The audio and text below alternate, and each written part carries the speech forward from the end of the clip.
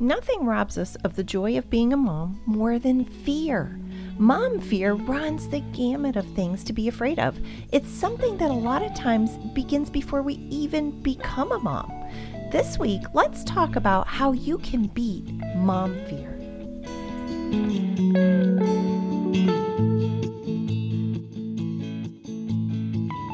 Hi, and welcome to the Raising Kids on Your Knees podcast. Raising Kids on Your Knees is a ministry dedicated to equipping you to pray and parent life into the lives of your children.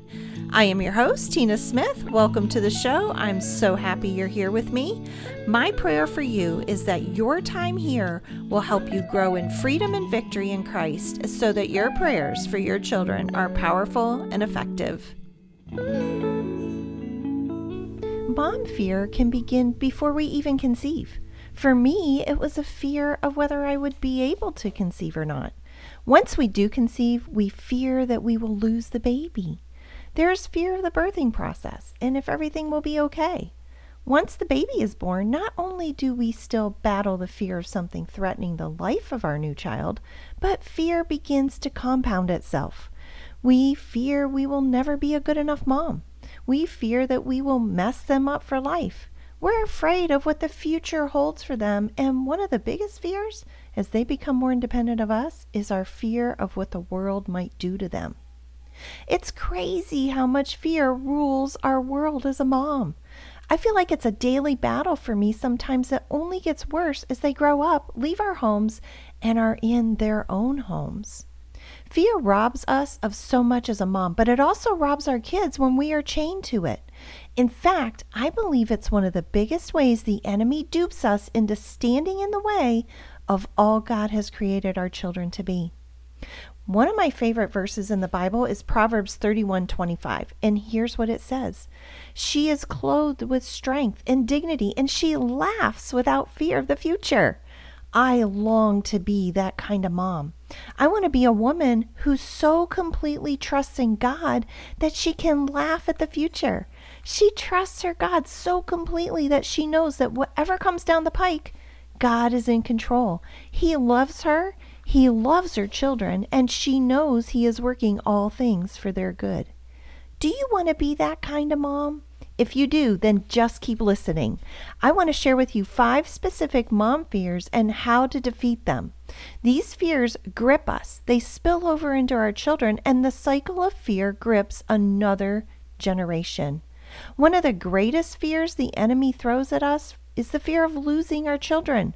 The fear of losing our children multiplies if we've miscarried or had an abortion or if one of our children has died. No one wants to go through the heartache of loss. But the truth is, as long as we live in this fallen world, death is a reality. What we do with that reality is the key. Look with me at Matthew 10:28. It says, "Don't be afraid of those who want to kill your body. They cannot touch your soul. Fear only God, who can destroy both soul and body in hell." I am a firm believer of disarming the enemy. And the best way I know how to do that is by taking the weapon right out of the enemy's hand. The truth is, we are all going to die. The truth is, there's absolutely nothing any of us can do to stop it. And the truth also is, God is the only one who holds the keys to death and life. By whispering in our ear that our child will die, the enemy wants you to think he is the one who holds those keys. He absolutely doesn't. Only God does, and He isn't the one whispering the lies in your head. It's the voice of the enemy. Our choice is whether we're going to play in the enemy's camp or not. If we allow those fears to rule over us, we are allowing the enemy to hold us captive. This is just one of his tactics of getting us to fear him rather than fearing God. Another fear for us moms is always thinking, I'm not good enough. I'm no good, I'm no good, I'm no good. As a mom, the old Linda Ronstadt song plays over and over in our minds, doesn't it? This is a song we need to remove from the playlist. Motherhood is hard, at best. It's the hardest thing you will ever do in your life. It's an age-old fear of comparison. Nothing has made this harder than the introduction of what? Social media. The highlight reel of a mom we have never met can lull us into a pit of motherhood unworthiness with nothing more than a few scrolls of the feed. Let's face it, we can be whoever we want to be online. I'll be the first to tell you that the last thing I want to do is air my dirty laundry on social media, nor do I believe it is the place to do it. Behind the highlight reel is real life. No one escapes the pitfalls of motherhood. No one. We are all weak in this area, but the good news is God meets us in our weakness by allowing his power to work through us. Look with me at 2 Corinthians chapter 12, verse 9. It says, each time he said, my grace is all you need. My power works best in weakness. So now I am glad to boast about my weaknesses so that the power of Christ can work through me. Instead of fighting our weaknesses, we need to take a lesson from Paul and rejoice in them. When we invite God into those weak places as a mom, that is when we will begin to see his power work through us. You are the perfect mom for your child. There's no one else on this earth who can parent them better than you. Don't let the enemy tell you otherwise through anything or anyone. How many times do you fear that you will mess your kids up? My hand is raised high too. You will make mistakes as a mom. It's inevitable. We all do. We all have. We aren't perfect. No one is, despite what you may see on TV and social media. I have made plenty of mistakes as a mom. Just ask any one of my 4 children. I'm not the perfect parent by any stretch of the imagination. There are no perfect parents, and my lack of perfection isn't enough to mess up my kids for life. Thankfully, we can trust God who can take all the mistakes we make and turn them around for good in our children's lives. And he will. Do you believe what Romans 8:28 says? And we know that God causes everything to work together for the good of those who love God and are called according to his purpose for them. Walking around all day trying not to make any mistakes that will mess up our kids will be exhausting for you. We don't live in a perfect world, and we are powerless to create a perfect world in our homes. It doesn't matter how organized you are or how much you research all the things. A world of perfection is an illusion. Can we make choices that will make things harder for our kids? Absolutely. But at the end of the day, fearing that we have more power than God in our children's lives is pride on our part. The enemy would love for us to believe we have that much power when we simply don't. I hope this truth takes some pressure off you as a parent. With every passing day, this fear gets bigger and bigger, and that is the fear of what the future will bring for our children. In response to this fear, we go about creating an environment where we walk ahead of our children and remove all the obstacles so that they can enjoy an easy life. This is known as lawnmower parenting. What is driving this new movement is fear of our children's future. We believe if we remove all the hard things in life, they will have a bright future filled with cupcakes and balloons. The truth is, if we remove all the obstacles from their lives, life will be anything but cupcakes and balloons. They'll have none of the coping skills they need when the hard times come, and they are coming. We want to give our kids a better life than we had, but for the sake of me, I can't figure out what was so awful about the life we had. Don't get me wrong. There were some bumps in the road to overcome. However, those bumps are the very things that have made us who we are today. But look at what God says in Joshua 1:9. This is my command. Be strong and courageous. Don't be afraid or discouraged, for the Lord your God is with you wherever you go.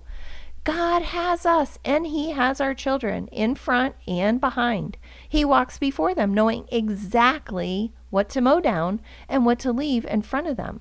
He calls us to be strong and courageous, and he wants our children to learn to be strong and courageous too. Not only that, as Psalms 23 promises, God's mercy and love follow us and our children all the days of our lives. Follows, as in right on our heels. We have nothing to fear. And this may step on some Christian toes a bit, but one of our greatest fears for our children is the world. If the enemy can dupe us into believing that the world is a scary place for us and our children, he can completely keep us from the Great Commission to go out in the world and make disciples of all nations. Look at God's promise to the world in John 3:16. For this is how God loved the world. He gave his one and only Son so that everyone who believes in him will not perish but have eternal life. God loved the world so much he gave his life for it. And if we want to be like him, we too must be willing to give our lives for the very same world he came to save. Sheltering our children from the world will only prove to give our children absolutely no coping skills when they go out into the world. We must equip our children to not only go out into the world, but to be influencers in the world they go out into. We want to produce children who love God and love others so much that they make a difference for the kingdom everywhere God calls them. Remember Hannah in 1 Samuel? She prayed for a son and committed to give him to the Lord all the days of his life. After Samuel was born and then weaned, Hannah took Samuel to live with Eli in the temple. We forget that the temple was an awful place for a child to be raised. He was exposed to many sinful things right on the temple steps. Yet this is the place Hannah trusted him to God.